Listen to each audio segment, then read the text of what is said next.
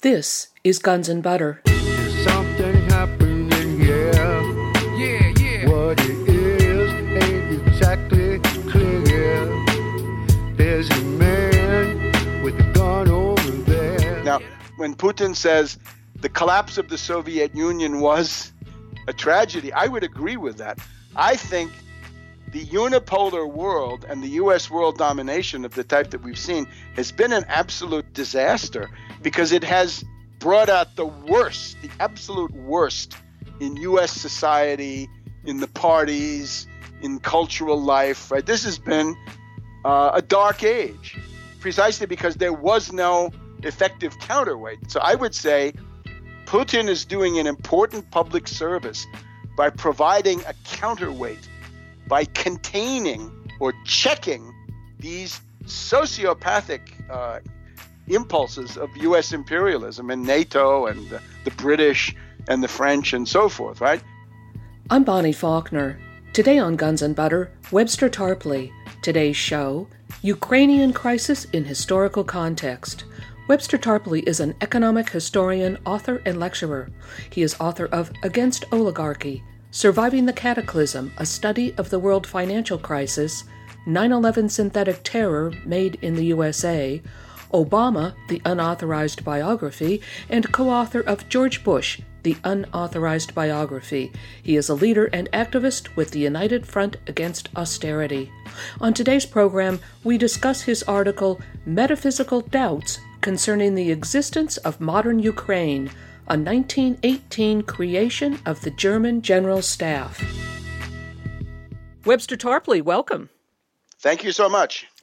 With regard to the present-day crisis in the Ukraine, it looks as if the Ukrainians themselves, even some of those in the military, are not really interested in fighting with Russia over this whole crisis to support this coup d'etat. How do you see it? Well, I think you've pulled on the thread that leads to some extremely interesting consequences in analyzing this entire crisis now between January, February, March, April of 2014.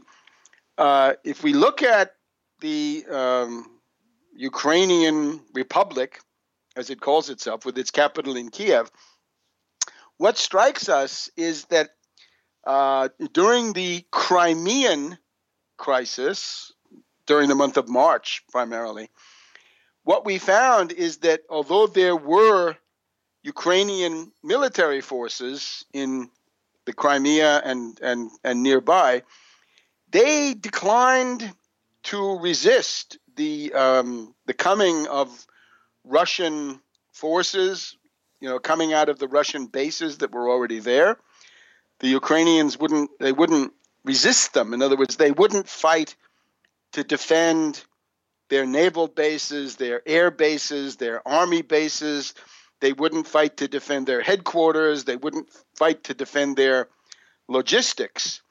And then we had this interesting spectacle of the extreme right-wing, or I would say fascist or even neo-Nazi government in Kiev, putting out repeated calls for the mobilization of reservists. And I've sort of lost count after 4 to 5 of such calls, but it's clear that they're putting out these calls to mobilize the reserve army and that nobody is coming forward, that there is a tremendous unwillingness, certainly to fight for the likes of President Turchinov, who is an ally of the gas princess, Timoshenko, the great kleptocrat, the blonde lady who came out of jail, or the Prime Minister Yatsenyuk, another ally of Timoshenko, the gas princess. Nobody seems to be willing to risk their lives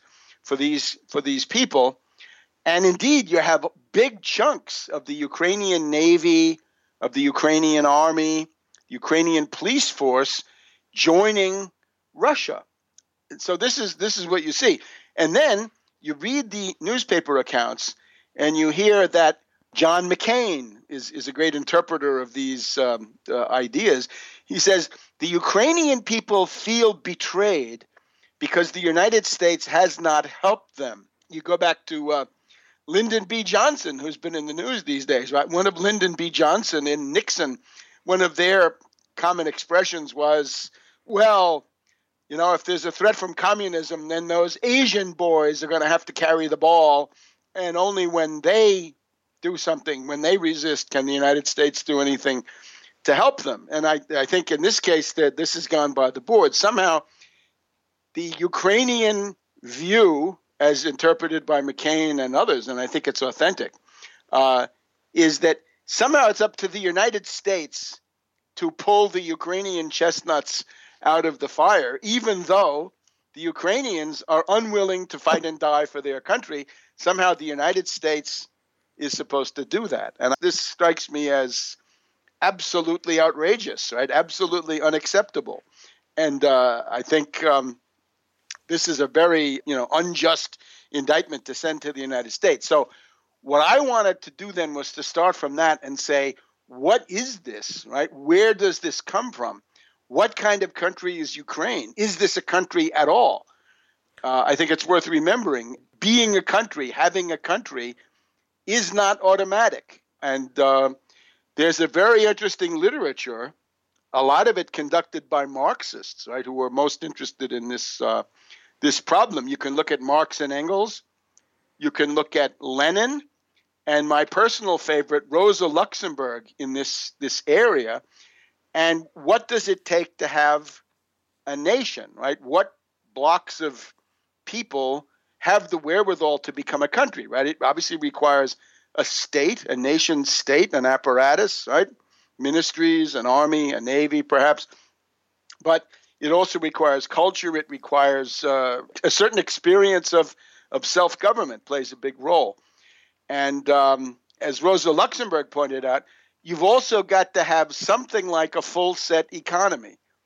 In other words, if you happen to be totally integrated into the economy of some larger entity, as Ukraine was, right, since it was built under the Soviet 5-year plans, and even today you see that the economic viability of Ukraine is practically non-existent, right? It cannot pay for gas, and its entire economic orientation is to the east, to Russia, but at the same time, this gang of adventurers we have in Kiev, the fascists and their frontmen in business suits, they insist on orienting towards the European Union. So what is this? And here's the thing that I found.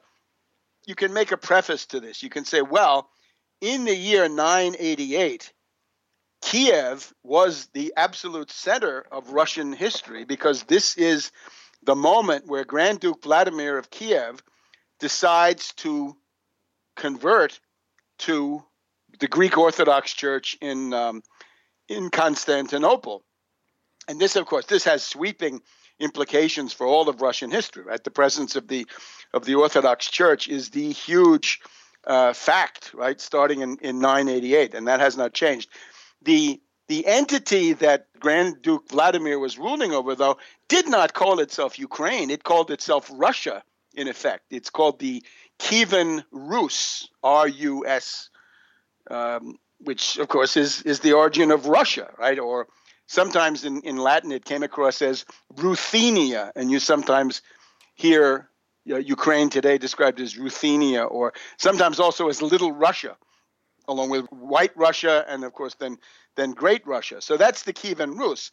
But the Kievan Rus went out of existence in the 1200s because of the Mongols, right? Because of Genghis Khan and the Mongols that came after him. And when the Mongol tide receded over many centuries, much of Ukraine found itself under Poland. There was a very large Polish republic stretching practically from the Baltic to the Black Sea. And then a lot of it found itself in the Russian Empire. And some of it also in the Austro-Hungarian or Austrian Empire. So that's Kiev, right? And that's where Russia begins, right? As Putin says, Kiev is the mother of all Russian cities. Absolutely true. But this was never Ukraine, right? It's funny because Ukraine means something like the border, to the border, at the border, something like this. That's the cry, I guess, in the Ukraine. But the Kiev Rus, it wasn't the border of anything. It was the center of the Russian world at that time. So you look through your historical atlas and you're looking in the 1600s, the 1700s, the 1800s, and into the 1900s, there is nothing on the map, a political entity that calls itself Ukraine. It just does not exist. However, in the late 19th century, there was a movement among Romantic historians in many parts of Eastern, Southeastern Europe, Slavic Europe, to try to unearth one's own national history, right? And some of them had a fairly strong case, like the Czechs, right? Prague, and they had their historians who showed the role of the Czechs in the 30 Years' War and so forth. But you get to Ukraine, and it's very, very thin. By the time of the American Civil War, I guess we could say the number of books that had been published in Ukrainian was less than 50, because Ukrainian was considered a dialect of Russian exclusively for peasants. And I think that would still hold true. In other words, Ukrainian is a dialect of Russian under the influence of Polish, a kind of a merger of the two, probably with the Russian element predominating, but a strong Polish emphasis coming in. But there never was such a country until World War I. Well, Webster, you have a new article out entitled Metaphysical Doubts Concerning the Existence of Modern Ukraine, a 1918 creation of the German General Staff. You describe the historical genesis of modern Ukraine as a nation called into being during World War I, but not by a popular movement of its own people. That's right. And naturally, I have tried to lean on the people who have actually delved into the archives on this, and in particular two. One is the British historian Sir John Wheeler Bennett, who wrote the definitive account of the negotiations that went on in Brest-Litovsk in 1917-1918 involving Russia, Germany, Ukraine, Poland, Ottoman Empire, Austria, and others, right? That's one source, Sir John Wheeler Bennett. And John Wheeler Bennett was the head of the network. He's sort of the generation of a network that produced Kissinger in the next generation. So this is high-level British intelligence. And then we also have here Fritz Fischer, probably the most famous German historian since World War II. And this is his book, Germany's Grab for World Domination, which comes across in English as Germany's Aims in the First World War. And I simply add my voice to these, because these are very different people, that there was no Ukraine. In other words, this was a concept that existed for dreamers, for romantics, professors, historians, poets, right? There was Taras Shevchenko, the Ukrainian poet who made a big deal out of being Ukrainian, and some others, but this is very, very limited until we get into World War I. And here's sort of the way it happened. In September 1914, the Germans now realized that they're in a two-front war, which they didn't want, but there they are, right? They've lost the first Battle of the Marne. It's a two-front war.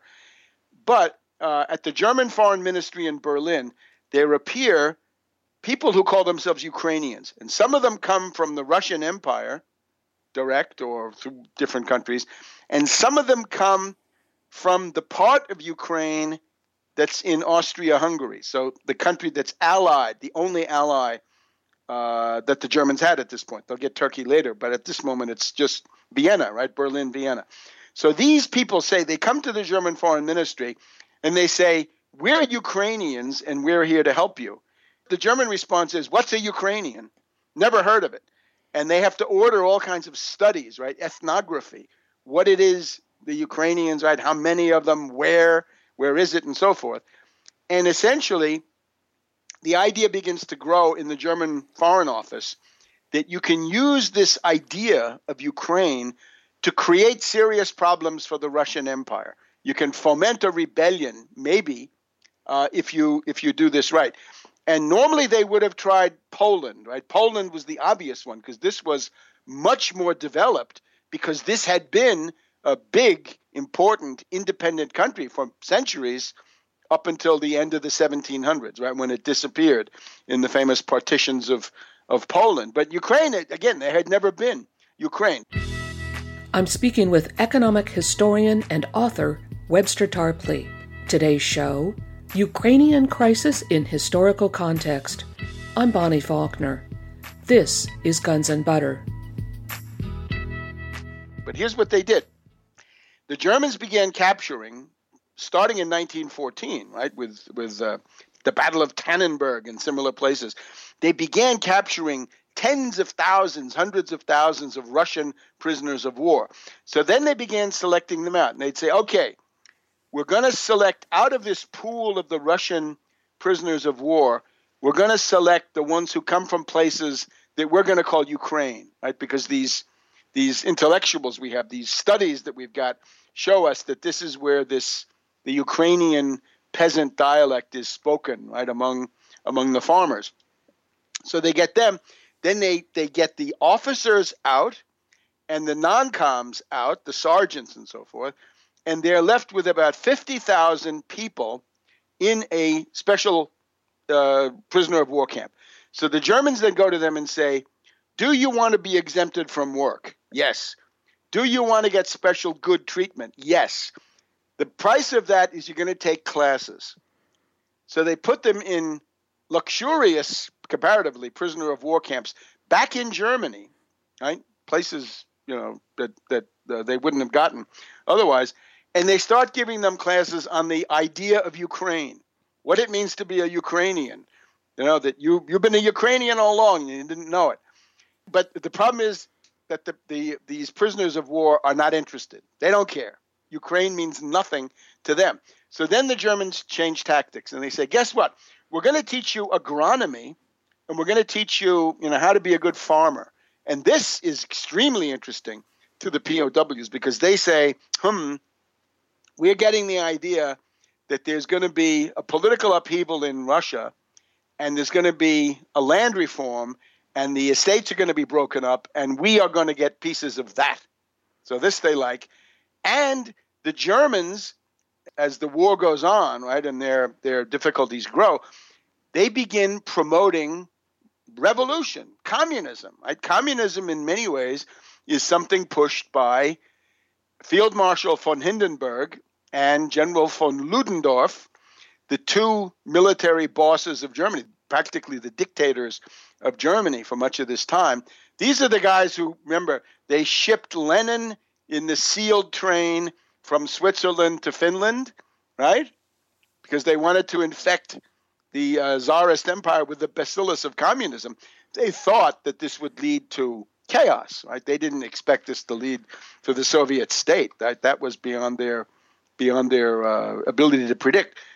So they teach them Ukrainian idea as much as they can, how to be a good agronomist and farmer, animal husbandry and all this stuff, and the need for revolution. So this group, the people that actually pass the course, are about 10,000. But by the time they get out, they're 10,000 revolutionary cadre. So they go back to Ukraine. Now, in the spring of 1917, we have the February Revolution in St. Petersburg. The Tsar is overthrown. He has to abdicate. Kerensky comes in.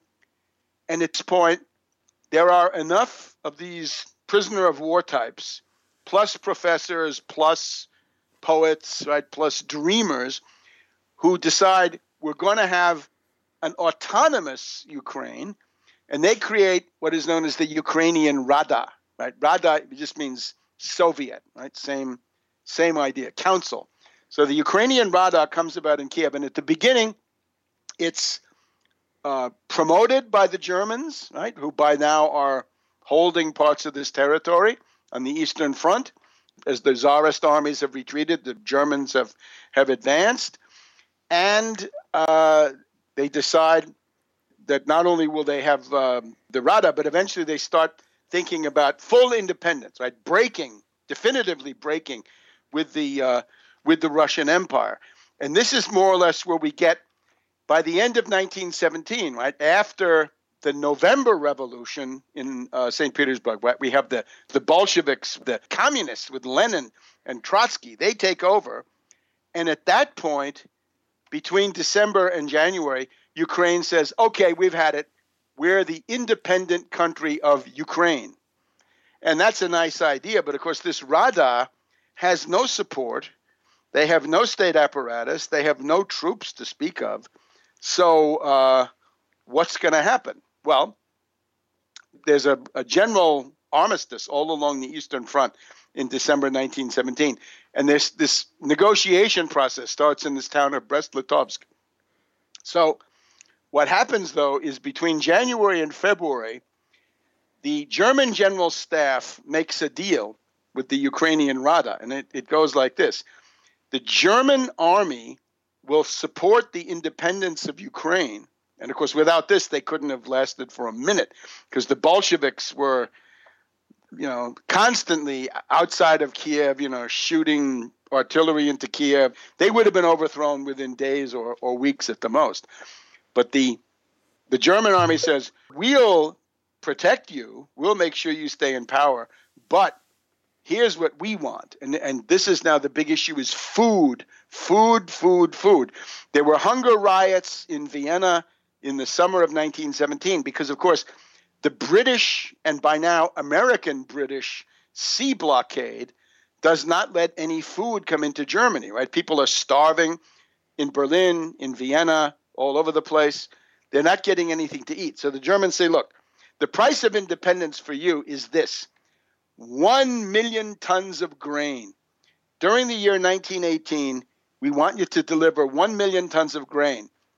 Then we want 400 million eggs. It's amazing. They go through this accounting. We want 50,000 tons of beef, or maybe it's pounds, but a lot of beef. And we want flax, we want tungsten, and on and on. Eventually, they want coal, and they want all sorts of things that Ukraine produces because Ukraine has this tremendously fertile black earth region. This is one of the things that the Europeans today want to buy up, right? They want to grab it at bargain basement prices. And there are coal mines and indeed steel mills because there was already something there, although nothing like what the Soviets put up. So that's how Ukraine gets on the map. And this is called the bread peace of Brest-Litovsk, early February 1918. So the Germans are sponsoring Ukraine. And, you could say Ukraine is made in Germany. It's a creature of Hindenburg and Ludendorff, these, reactionary monsters. It's the delicatessen of the German General Staff, right? It's a supermarket, what have you. And in the middle of it, you've got this group called the Rada, and they are about as incompetent as this group that we see today, right? They're absolutely incapable of doing anything, right? They make ultimatums, they back down, they can't pay their bills, they're chaotic, right? It's exactly what we see right now. Fritz Fischer quotes a British diplomat from the British Foreign Office. And here's what he says in early 1918.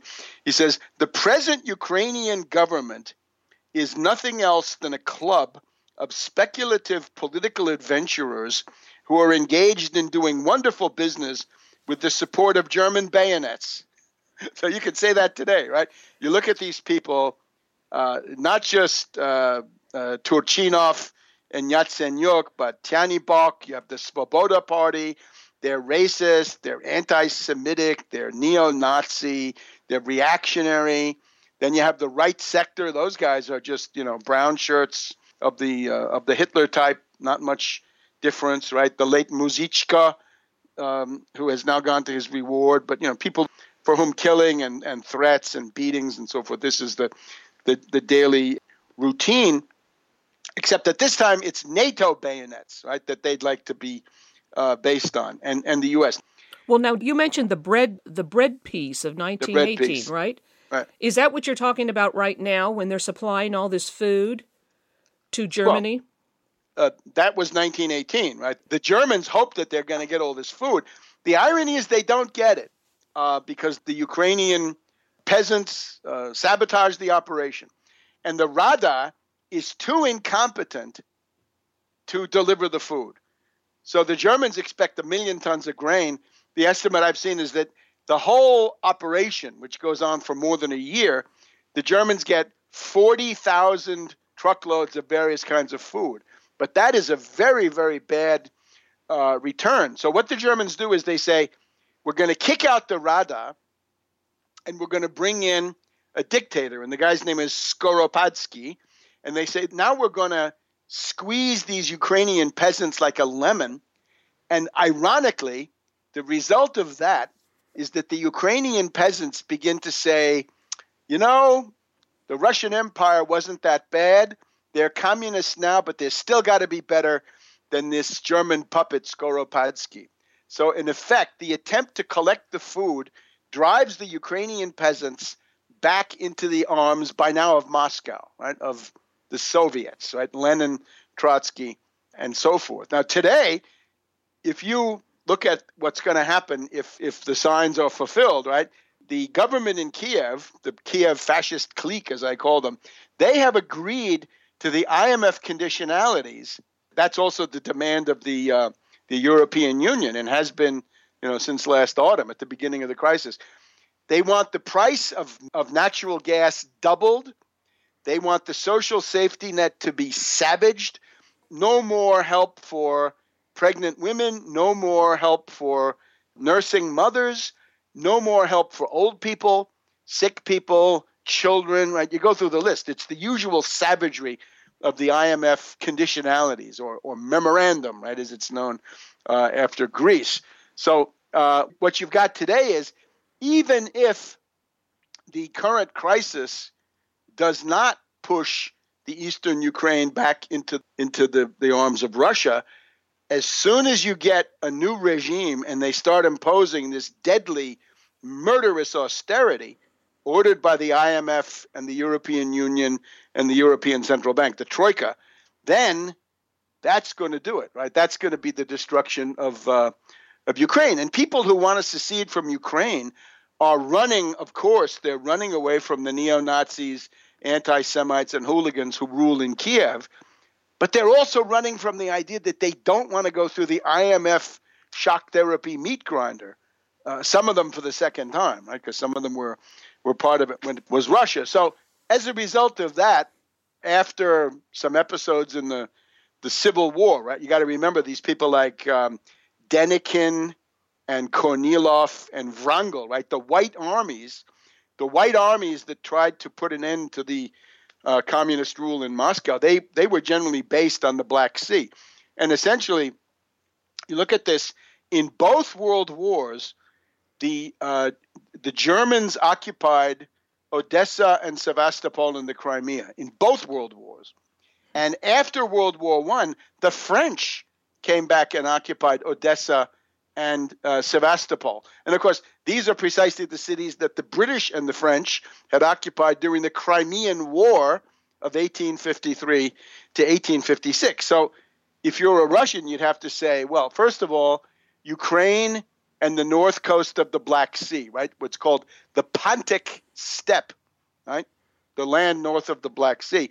They say that's an integral part of Russia. Not only is it an integral part of Russia, but it is one of the main avenues of attack that has been used by the British, the French, the Germans, and everybody else who wanted to attack Russia have tried it also using that area. So at that point, Ukraine is back in. They become the Ukrainian Soviet Socialist Republic. I'm speaking with economic historian and author Webster Tarpley. Today's show, Ukrainian Crisis in Historical Context. I'm Bonnie Faulkner. This is Guns and Butter. And then we have Khrushchev in the 50s making this very foolish transfer of the the Crimea and the coast to Ukraine, which it had not been. But we're getting a little bit ahead of ourselves now. The other thing that you got to point out is when Hitler attacked the Soviet Union in June of 1941, you have this guy, Bandera, Stepan Bandera. He is the darling of Maidan. He is the spiritus rector of the Svoboda party of Chanibok. And these people have, 5-6 ministers in the government? Yes, they were the one that carried out the recent coup d'etat. Well, it's Timoshenko forces got the best jobs, the presidency and the prime ministership. But then there's a big piece of the cabinet that comes from the Svoboda party, who are neo-fascist. And then there's the right sector, who are the hooligans who did, a lot of the street fighting, right? So that would be Yarosh, once again, and the late Muzichka, who got killed in recent fighting. So they all love Stepan Bandera. Now, where does this come from? Well, as the Wehrmacht and the SS are approaching Lvov, right? The Soviets are retreating, the Nazis are advancing. Bandera essentially says, I'm going to show Hitler, whom I've been working with, right? Because he was a German agent for some years in advance. He says, I'm going to show Hitler that I'm the guy who should be the satrap, right? Make me viceroy of the independent Ukraine, and everything will be great, right? The Stepan Bandera. So the way he tries to show his suitability to be the Nazi Gauleiter of Ukraine is he also starts killing Jews. He goes on a pogrom, and he kills many, many Jewish residents of Lvov and as much territory as he can control. And this is the idol of these people. And therefore, it is absolutely accurate that they are neo-Nazis, they are anti-Semites, they are racists. And I think from an American point of view, this is a real scandal, right? That you have Victoria Nuland gets up there and says, well, we've invested $5 billion in essentially building the fascist movement of Ukraine. I know where the $5 billion could be put to work for the American people and not for a bunch of Ukrainian fascists. But this is the USAID and Project Democracy, right? The National Endowment for Democracy. Then there's money going to Freedom House, I believe, and certain other groups, right? Who knows? The Gene Sharp apparatus, right? The Albert Einstein Institute. I'm sure they get some freebies in the process. I would urge one of the lessons from the U.S. point of view: these agencies must be defunded, and for the USAID, they can go on doing food aid. That's fine, but not building up fascist movements under the guise of democracy and civil society and the things that they say. All right. So we've had Petliura and the pogroms of 1919 and Stepan Bandera. So the idea is once Ukraine is on its own, the knee-jerk reaction seems to be start killing Poles, Jews, or Russians, if you can do that too. And they did that as much as they could in 1941. So this is a very checkered record. Now, they go back into the Soviet Union when the Red Army comes in. This Stepan Bandera goes to Munich, Radio Liberty, Radio Free Europe, the CIA complex, and he works with Alan Dulles and Arnold Gehlen, right, of the Nazis, and they run assassinations and low-level terrorism in the Ukraine well into the 1950s until the KGB sends a representative to Munich and they manage to kill Stepan Bandera with some kind of poison gas or something of this type. But that's the idol. In other words, that's the founding father. That's the the star and the pantheon for these people. Now, yeah, for the rioters in Maidan, right? Yeah, right. But then, how did Ukraine become a country in 1991? Yes, that is exactly the next step. Now, you got to remember, 1991. People lived through it, but I'm afraid the Western press never really did justice to these events. In the spring of 1991, there was a referendum which said, do you want to stay in a country that is going to be called the Union of Soviet Sovereign Republics. Socialism dropped out. Do you want to stay in this? And this was held in lots of places, right? In Russia, RSFSR, Moscow, in White Russia, in Ukraine, in Kazakhstan. Essentially, many of the 5 Central Asians would have been glad to stay. The people who wanted out were essentially the Baltics, right? Latvia, Lithuania, Estonia. There was a mass movement to leave the Soviet Union, foreign. And in the Caucasus, right? Armenia, I think, but Azerbaijan and Georgia for sure, they wanted out. So these 6 little countries, fine, they wanted to leave, whatever that was going to look like. But there would have been a possibility to keep essentially the Soviet Union more or less intact. Now, when Putin says the collapse of the Soviet Union was a tragedy, I would agree with that. I think the unipolar world and the U.S. world domination of the type that we've seen has been an absolute disaster because it has brought out the worst, the absolute worst in U.S. society, in the parties, in cultural life, right? This has been a dark age, precisely because there was no effective counterweight. This poor drunk Yeltsin was incapable of doing it. So I would say Putin is doing an important public service by providing a counterweight, by containing or checking these sociopathic impulses of U.S. imperialism and NATO and the British and the French and so forth, right? That we needed more of this, and it's good that we've finally gotten it. And I would also say that we don't want Ukrainian fascism to thrive. We want it to be strangled in the cradle, right? There's a good Roman proverb, right? Principiis obsta, right? That evil has to be nipped in the bud. And it's high time that this happened. So I would think that there's a positive role there. But now, how did this come about? In the spring of 1991, there's this referendum. Do you want to stay in the Union of Soviet Sovereign Republics? Ukraine votes 75% yes, we want to stay. That's in, I think, April. But then you have the August coup. You have the KGB bosses, the defense complex bosses, and others, Interior Ministry. They try to go back to an authoritarian state, right? And whether Gorbachev is with them or halfway with them, Yeltsin comes out on top with the help of the West, right? International mobilization of the world community, as it's called, right? Under U.S.-British auspices, to be sure. So after this, though, here's a problem. Most of the component republics of the Soviet Union supported the August coup. And in particular, the head of Ukraine, Leonid Kravchuk, was the party boss of Ukraine in 1990, 1991. And Kravchuk had been on the side of this committee of the 8 or 9 who seized power in Moscow, right? So he was potentially in big trouble, right? Yeltsin could have gone to him and said, I'm indicting you for treason because you opposed, me. You supported the coup.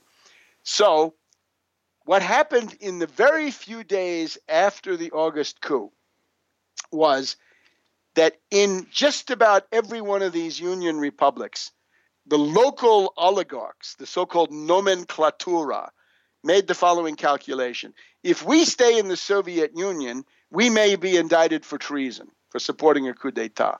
But if we declare independence, we can whip up a demagogic wave of nationalism. Now, there was, as that 75% in Ukraine shows, there was no wave of, we want the independent Ukraine. It never happened. It never has happened, right? It didn't happen in 1918.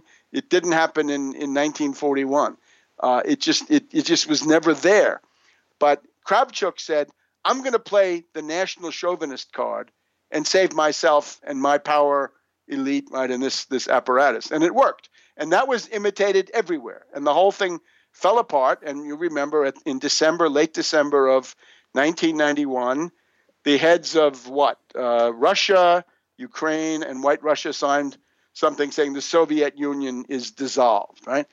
And I would say that is a tragedy because that has brought us, you name it, the Iraq War, the Afghan War, the bombing of Yugoslavia, all these things that would not have happened, right? And a lot of grief for the world.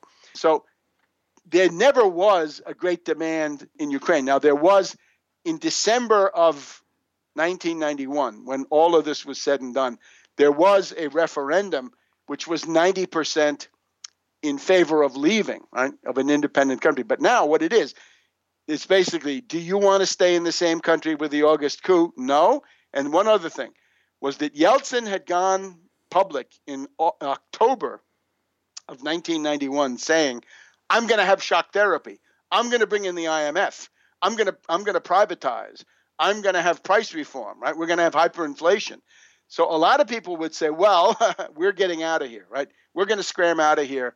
We're going to vote to leave you because we don't want to be in shock therapy. And that was a big part of the breakup of the Soviet Union. How is this coup d'etat in Ukraine by Ukrainian fascists affecting Europe as a whole? And does the U.S. really not care about its negative effect on Europe? I think what you see is it's a negation of reality. It's what I would actually call clinical hysteria. The basic meaning of hysteria is the rejection of obvious, palpable facts, or the rejection of reality, put it that way. Whatever Putin is doing in Crimea or eastern Ukraine, whatever his methods are, the methods at worst are the same methods that NATO has been using in Kiev. In other words, the color revolution methods and the methods that Putin have been using, these are comparable.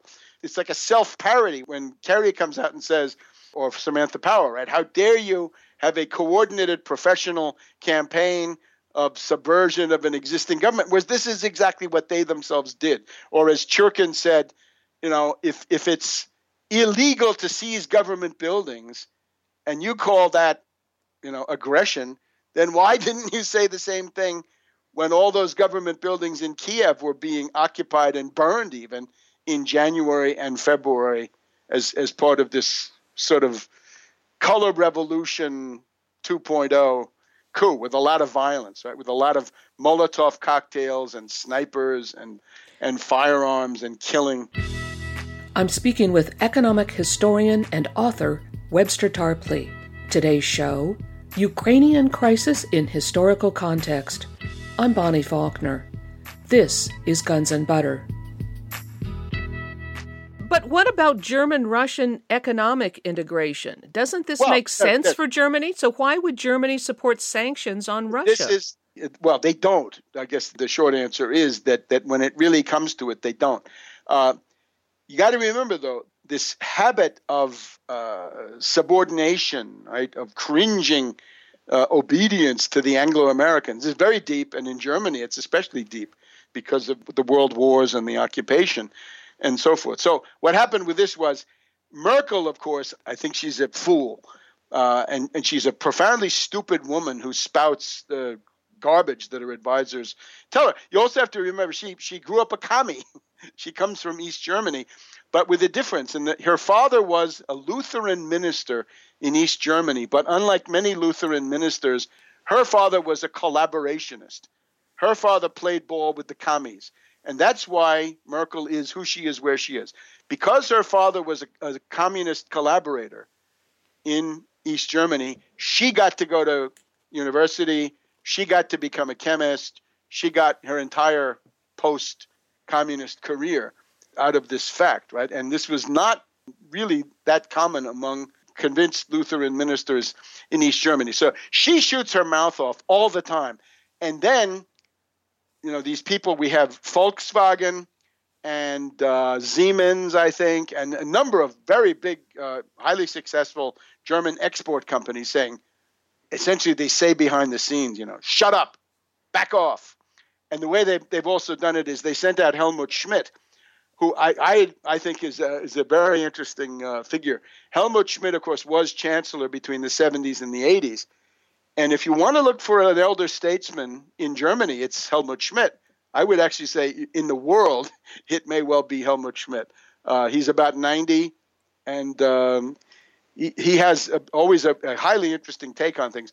And Helmut Schmidt's line is to say, what Putin is doing is completely understandable given Russian history, Russian security needs, and so forth, and we should simply cool it, right? We should not engage in these things. And very soon after that, Merkel said, okay, no more sanctions. But she's always being pressed by the British, the U.S., to go further down this road. What about the natural gas lines running into and through Ukraine from Russia? How does the import and export of gas affect the present crisis? I mean, with regard to Europe as well. You go back to the early 70s, right? There was the Oranienburg pipeline. This was the first of the big Russian Soviet gas lines to Western Europe. And all the U.S. war hawks were saying, no, we don't want that because that'll create dependence. Well, there are three big lines that go from east, the Russian gas fields to Germany, to Italy, and then to some others. But those are the two. Those are also the ones that are going to get destroyed if economic sanctions go through. Germany will suffer the most, and Italy close behind, right? Those are the ones. Now, Putin has attempted to go around the Ukraine by building the Nord Stream pipeline, which goes from Russian territory directly to Germany. And the purpose of this is to avoid these turbulent, unstable countries, be it Latvia, Lithuania, Estonia, Ukraine, and I'm afraid Poland also might fall into this category under people like the Kaczynski twins. But the Nord Stream is working. That's fine. And then he wanted to do the South Stream, right, from the Black Sea across Turkey, the Balkans, and then Italy, and then into Europe that way. And that has not been built. The U.S. has successfully blocked that one. Now, the question, therefore, is the Ukrainians say, we won't pay, we can't pay. Well, up to now, the Russians have been subsidizing Ukraine with a price that is way below the market price. But if you want a political price, you've obviously got to fulfill political conditions, right? Good neighbor kind of stuff, right? No hysterical Russophobia neo-Nazi campaigns. But no, that's what the boys from Lvov, that's their stock in trade. So at this point, Putin is saying to them, you guys love the market, I know. Pay the market price. That's all he's saying. We're not prepared to subsidize you when you're a hostile country. I don't see anything so scandalous about this. Now, how could they, in fact, exist? I would say two things. They have to be a neutral country. They actually passed a law in 2010 that they would be neutral. Again, like Sweden after World War II, like Finland, like Switzerland, like Austria. All these were neutral. All did fine. And it means you cannot join NATO. Anybody who wants Ukraine to join NATO should have his head examined. Kissinger says no. Brzezinski says no.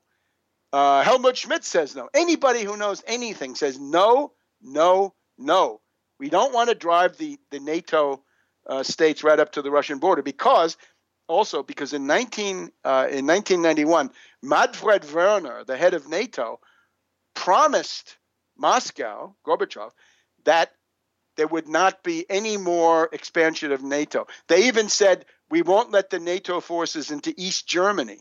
And, of course, what they've done is they've got Latvia, Lithuania, Estonia, Poland, Romania, Bulgaria. Right? All of these are NATO members. Georgia wants to be a NATO member. No, no, no. And, again, from the American point of view, you want to fight and die for some tin pot fascist like Saakashvili of Georgia or Yarosh? Yarosh wants to have Ukrainian nuclear missiles that he can fire at the world. No, I'm sorry. This cannot be. So the one side is neutrality. You can call it Finlandization, right? You got to remember, Finland in World War II worked with Hitler, was an ally of the Nazis, hand in glove with Hitler.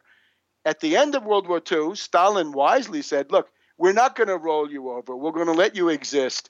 But here are the conditions. You don't join NATO, and you suppress wild anti-Soviet, anti-Russian opinion. We can't tolerate that. So you're going to crack down on these people. That worked pretty well. The other thing then is this question of a confederation. In other words, it's clear there are two parts, right? It would be like Austria-Hungary, right? Like a dual monarchy, but a confederation with a capital that would do defense, and foreign policy and nothing else. So all the police powers and all the rest of that would be more than the U.S., right? Because it would be not a federation, but a confederation, which is weaker, right? Like the Confederate States of Ukraine. It would have a very weak central government, and that would then allow the East and the West to coexist. But of course, the people from Lvov say, no, we demand it all. I think the people from Kharkov and Donetsk are more reasonable. They just say, look, we want our own autonomous region. But I don't see that lasting very long as a perspective, precisely because the people in the fascist forces are such chauvinists that they wouldn't accept it. So the idea is neutral and a confederation. Now, what's a good example, right? A country that's even more divided than Ukraine, where you have people speaking French, German, Italian, Rhaeto-Romanish, right? It's Switzerland. Switzerland is a confederation. The official name of Switzerland is Confederatio Helvetica. That's the Latin name of the country. That's the real name. And then it's neutral, and it's been neutral for several hundred years. And they do fine, right? This is not my idea of a country, but for them, it's just what they need. Well, the other alternative, of course, is that it becomes reintegrated into Russia, right? Yes, certainly the entire part, I'd like to say east of the Dnieper River, but it's more than that. It's really a kind of a diagonal line that goes from north of Kharkov across the Dnieper and down towards Odessa, because Odessa is a classic Russian city as well. So it would be a third and perhaps more than a third of the existing land mass that I think at the current rate, it looks like this. If the right sector sends fascist thugs with weapons to try to attack these buildings in eastern Ukraine, then Russia will have to intervene to restore order, was the 19th century expression. And that's fine with me. I have no compunctions about this. The U.S. owes Ukraine exactly nothing. Nothing. There's no treaty. They're not in NATO. This is not our responsibility. And anybody who says it is crazy. Now, what was CIA Director John Brennan doing in Kiev? Well, the weekend that he was there, which is this past weekend, right? The weekend being the 12th and 13th of April. On the second day of his visit, the puppet president Turchinov said, we're going to use violence, we're going to use military force against protesters who are occupying these buildings. Now, you remember, the entire diplomatic establishment of NATO kept telling Yanukovych, don't use force, don't use force. I think Yanukovych had reasons of his own not to use force, but Yanukovych ends up as Chicken Kiev, right? He could have dispersed these fascists with a little bit of gunfire, right? But he didn't do it. In this case, the order is coming from Brennan not to exercise restraint or to avoid civilian losses, but by all means, go in there and do the killing. And the last thing I think that is relevant is to ponder this from the human point of view, because I've tried to argue that what Putin is doing is highly beneficial for the world. The world needs an approximate balance. It needs some kind of a counterweight to this preponderance of the U.S., which, again, has brought out the worst of American society at home and abroad, and is simply not viable. And it's got to end, and we're just hoping it would end peacefully, because it has been a terrible, just think of the Iraq War as a typical event, or the bombing of Libya, right? These horrendous things that have gone on, the bombing of Yugoslavia, acts of colossal historical vandalism. Putin is essentially there to somehow push back, to contain that. I would actually go further. I would say, if you look at what is Putin requesting, right? What does he want, right? All the commentators ask this. He obviously wants Russian interests to be respected, right? Not attacked, not wiped out. And even further, I think, we got a solution for the Ukraine. We ought to think about a solution for the world. I would say a Russian-U.S. condominium would be the answer for Europe, Eastern Europe, the Middle East at minimum, and maybe beyond that. In other words, the U.S. and Russia working together, for example, would be able to do what Kerry can't do, to impose a solution on the Israelis and the Palestinians, who otherwise will never agree, right? Whatever you think, a reasonable solution, because we cannot have these little countries, whatever they are, right? And these places like Ukraine, you cannot have these places causing world conflagrations. It's just not worth it. There's a very good quote from Bismarck where he says, I just hope that some big war doesn't start with some stupid thing in the Balkans. Well, that was Sarajevo, right, 100 years ago. Sarajevo, 100 years ago this spring, right, was the stupid thing in the Balkans that caused, 25 million people to lose their lives, right? One of the greatest catastrophes of civilization. So what we would need is this U.S.-Russian joint approach. Then you could simply impose a solution on Ukraine. If people are recalcitrant, if they're going to be unreasonable, then the interest of world stability, international peace and security, and economic development could be brought in. What I'm trying to say is when you compare these people, right? You compare the Russians who have been through the mill, right? They've been wiped out economically. They had hyperinflation in 1992. They had hyperdeflation in 1998. They lost their country, right? They've been shocked all these different ways. Somehow these individuals are bigger, they're more complete, they're less mutilated, less deformed, less decadent, less degenerate than the specimens we see on the other side. So what you're seeing is imperialism in action. And whether a person can have integrity or whether somebody can become great or not generally depends on what a given social formation is willing to accept. How much reality? So I'd have to say the ability of the United States political establishment culturally to accept reality is extraordinarily low. Whereas the Russians, I think they are much more reality oriented, and that's a huge kind of plus that they have going. But I would urge everybody to think about it also in those terms. Webster Tarpley, thank you very much. Thank you. There's something happening here. Yeah. What it is ain't exactly clear.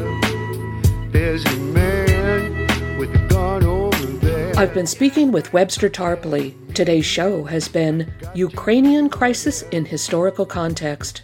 Webster Tarpley is an economic historian, author, and lecturer. He is author of Against Oligarchy, Surviving the Cataclysm, a study of the world financial crisis, 9/11 synthetic terror, Made in the USA, Obama, the unauthorized biography, and Just Too Weird, Bishop Romney and the Mormon Takeover of America. Webster Tarpley is a leader and activist with the United Front Against Austerity at againstausterity.org. Visit his website at tarpley.net. That's tarpley.net. Email him at tarpley@tarpley.net. Guns and Butter is produced and edited by Bonnie Faulkner and Yarrow Mako. To make comments or order copies of shows, email us at faulkner@gunsandbutter.org. That's FAULKNER @GUNSANDBUTTER.org. Visit our website at gunsandbutter.org.